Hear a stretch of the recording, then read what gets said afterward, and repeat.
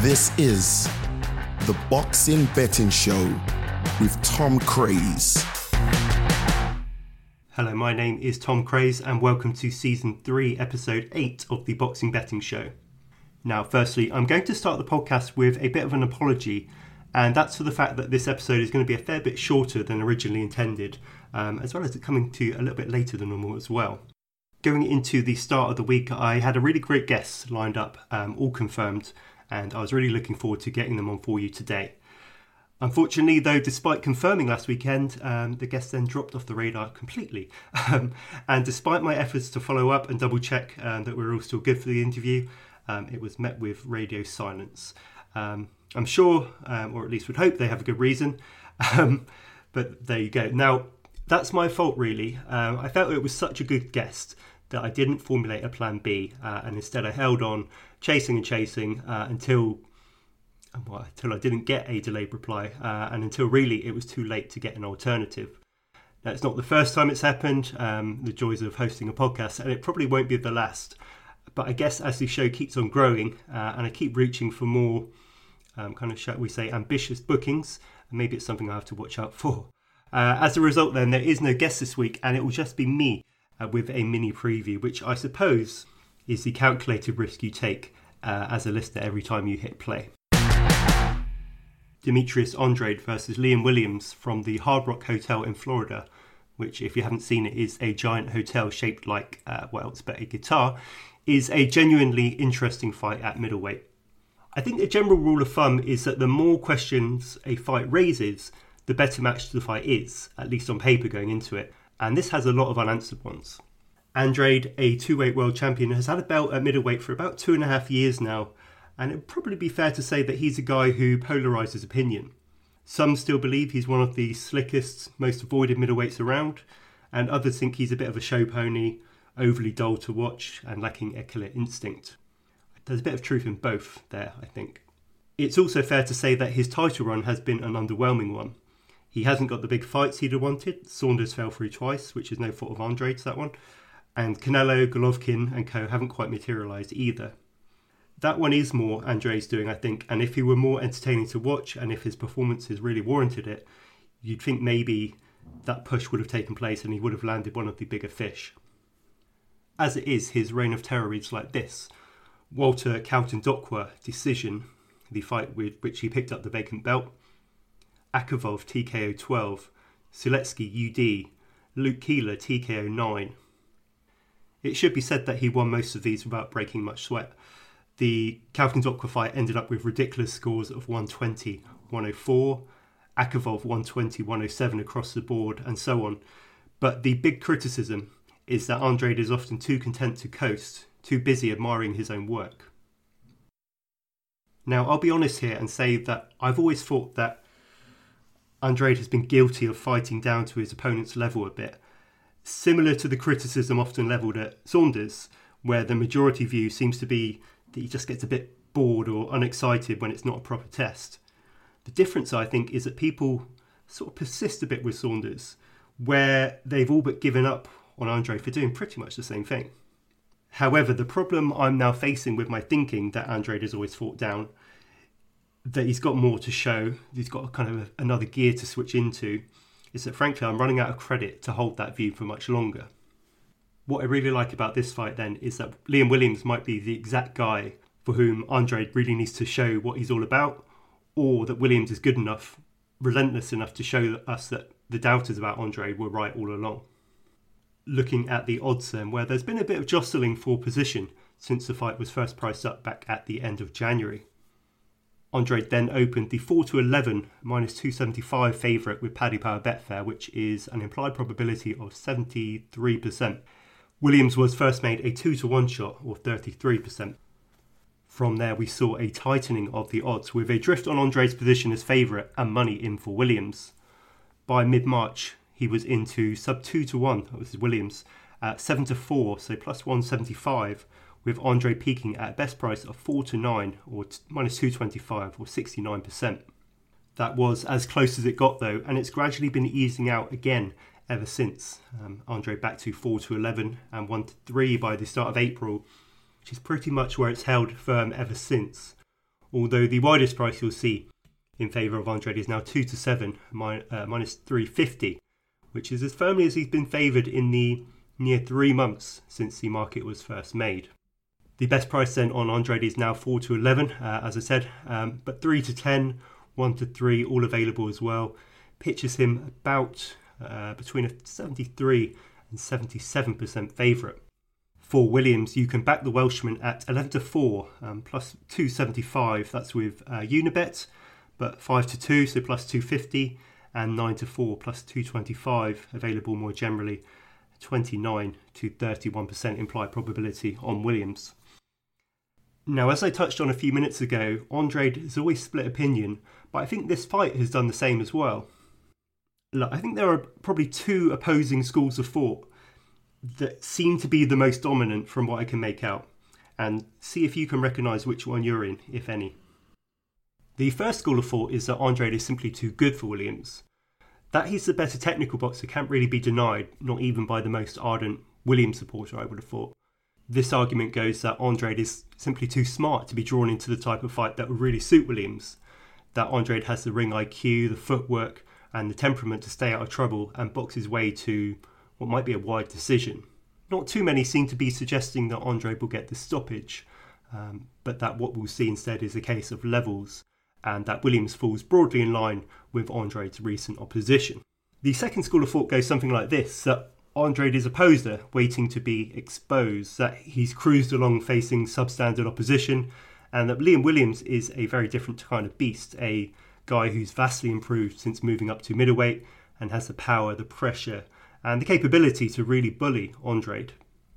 I think if you pause and reflect and see your own analysis as being firmly in either option 1 or 2 or A and B, then you might well be guilty of being a little bit too entrenched in that viewpoint, that you're perhaps either taking a partisan opinion, possibly based on nationality, or to quote a great man, you're simply not looking at the whole pie. So here are some counter-arguments to both. Those in the first camp equating Williams to Luke Keeler, Suletsky, Akabov. How much have you seen of Williams? I think there's certainly a large American contingent, and I appreciate many of those won't be listening to the show, you're obviously much better informed than that, who are writing off Williams as another hapless challenger from across the pond. What's certainly true is that without kind of any deep analysis, you could forgive them for thinking that. British and Irish fighters have a really wretched record on the road in the US, and we've seen so many, say, in the past decade, make the trip and either be completely outclassed or just utterly wiped out. Is that a trend? Or is each fight its own completely isolated event involving different protagonists, different locations, and mostly different trainers, albeit with some slight overlap? Liam Williams, though, won't be thinking about the previous success rates of Brits and Irish on the road in the US, which is to say a very low one, and quite right too, but on that form line alone, would you be backing a British fighter, and not an elite one like a Tyson Fury, as a 30% underdog? I think that's a big question here, and the Andrade backers will tell you that's a hard no. How likely is it then that the contingent writing off Williams will have seen everything that so many British fans now believe him to be? Smith Williams was a while ago now, and Williams looks a man reborn, if not a man possessed, at 160. Is the assessment based on either or both Smith fights? How likely is it that they've seen the demolitions of Alontes Fox, a shared opponent with Andrade who took him the distance, of Kareem Kerr, of Joe Mullender, of Mark Heffron? None of them are on Andrade's level, of course, but all clearly showed Williams the middleweight rather than the fighter of 2017. Have they factored in the style and heat that Williams is going to bring? Unless he really lays an egg on Saturday night, Williams, you would have to think, isn't going to sit at mid-range and wait for things to open up. In his last 2 fights, we've seen a man looking pretty focused on getting the stoppage and really looking for it early too. How does Andrade respond to an early bombardment from Williams, who might just be looking to catch him cold? Alontes Fox was thought to be a crafty, technical, rangy fighter, conveniently not all that dissimilar to Andrade, and we saw what happened there. But what might be telling on this fight is this. I haven't seen many in the US at all really, saying that they fancy Williams. There are a lot of British observers who do, and I would be confident that the money that came in the early stages of the market on Williams came from this side of the Atlantic. I have seen a mix of British fans either falling into Camp 1 or Camp 2, almost quietly acknowledging that Andrade might just be too good, with the other camp saying that Williams will steamroll him. Make of that what you will. Back in mid-February, when just the outright prices were around, there was a tweet that I replied to, which was asking the question, what would be the expected price for a Williams KO at current prices? I replied saying, I think about 3-1 with the Williams decision, way out. Handley then looking at the method of victory now, that is pretty much bang on where we've ended up. A Liam Williams stoppage is 3-1 exactly with Sky Bet, William Hill, Sporting Index and others. The best price on the Williams stoppage is, however, a little bigger, 7-2, so plus 350. That's with Paddy Power, Betfair, BetVictor. And there's also 10-3 and as short as 11-4 kicking around as well. In other words, that's between 22% and 27% implied probability that William gets an 8th stoppage in a row. The price on the Williams decision is indeed way out. An industry top price of 14-1 suggests less than a 7% chance of getting the decision on the road in Florida. To me, an Andrade stoppage feels a little hard to imagine, but I guess there's a scenario where Williams kind of walks onto something rushing in. That is 11-4, so plus 275. In other words, an Andrade stoppage is the same price as a Williams win outright. And as I see it, it's less than 27% likely that Andrade stopped Williams, so I'd have priced that much bigger. As a knock-on effect then, that potentially creates an opportunity for Andrade decision backers. If we're saying, or if I'm saying for the purposes of this argument, that I'd have the Andrade KO much further out, then in turn the decision price should be much shorter than it is. Instead of being firmly odds on then, we've got decision odds hovering around even money. Again, Paddy Power, Betfair offering the 50%, but 10-11, so minus 110, 20-21, 5-6, all around as well. Is Andrade a sort of crafty technician who's got 18 KOs from 29 wins and considered a 73% chance to win, only a 50% shot to win on the cards? I think that's the price that stands out to me as being the one that's potentially the most off here. I said back in the same Twitter thread that I mentioned before that when Williams was 7-4 outright, I thought that price was too short. Now that he's drifted to 11-4, it's still not doing it for me. That doesn't mean that it's the wrong price, of course. In fact, quite the opposite. I think it's pretty close to where I'd have it. And I want a bit bigger here, knowing what we know about British away records in America, considering this is Florida, where Andrade is also the house fighter, if I was going to be backing Williams. I'm inclined to think that Williams needs a stoppage here.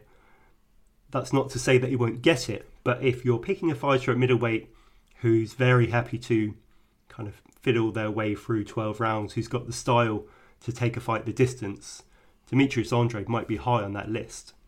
All of which is to say, whenever you're looking at a fight that's got vocal support on either side, as this one does, as a bettor, I think it's a very useful exercise to check where you're sitting on that.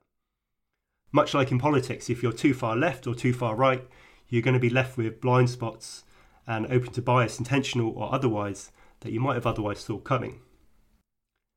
The same is true for most betting analysis, I think, but rarely are outcomes completely black or white. And in boxing, it's never truer to say that it's a sport made up very much of shades of grey. The show will be back soon to break down the spring and early summer schedule as we start to pick up pace, particularly throughout May. If you are having a bet this weekend, please do remember to gamble responsibly. And until next time, thanks for listening.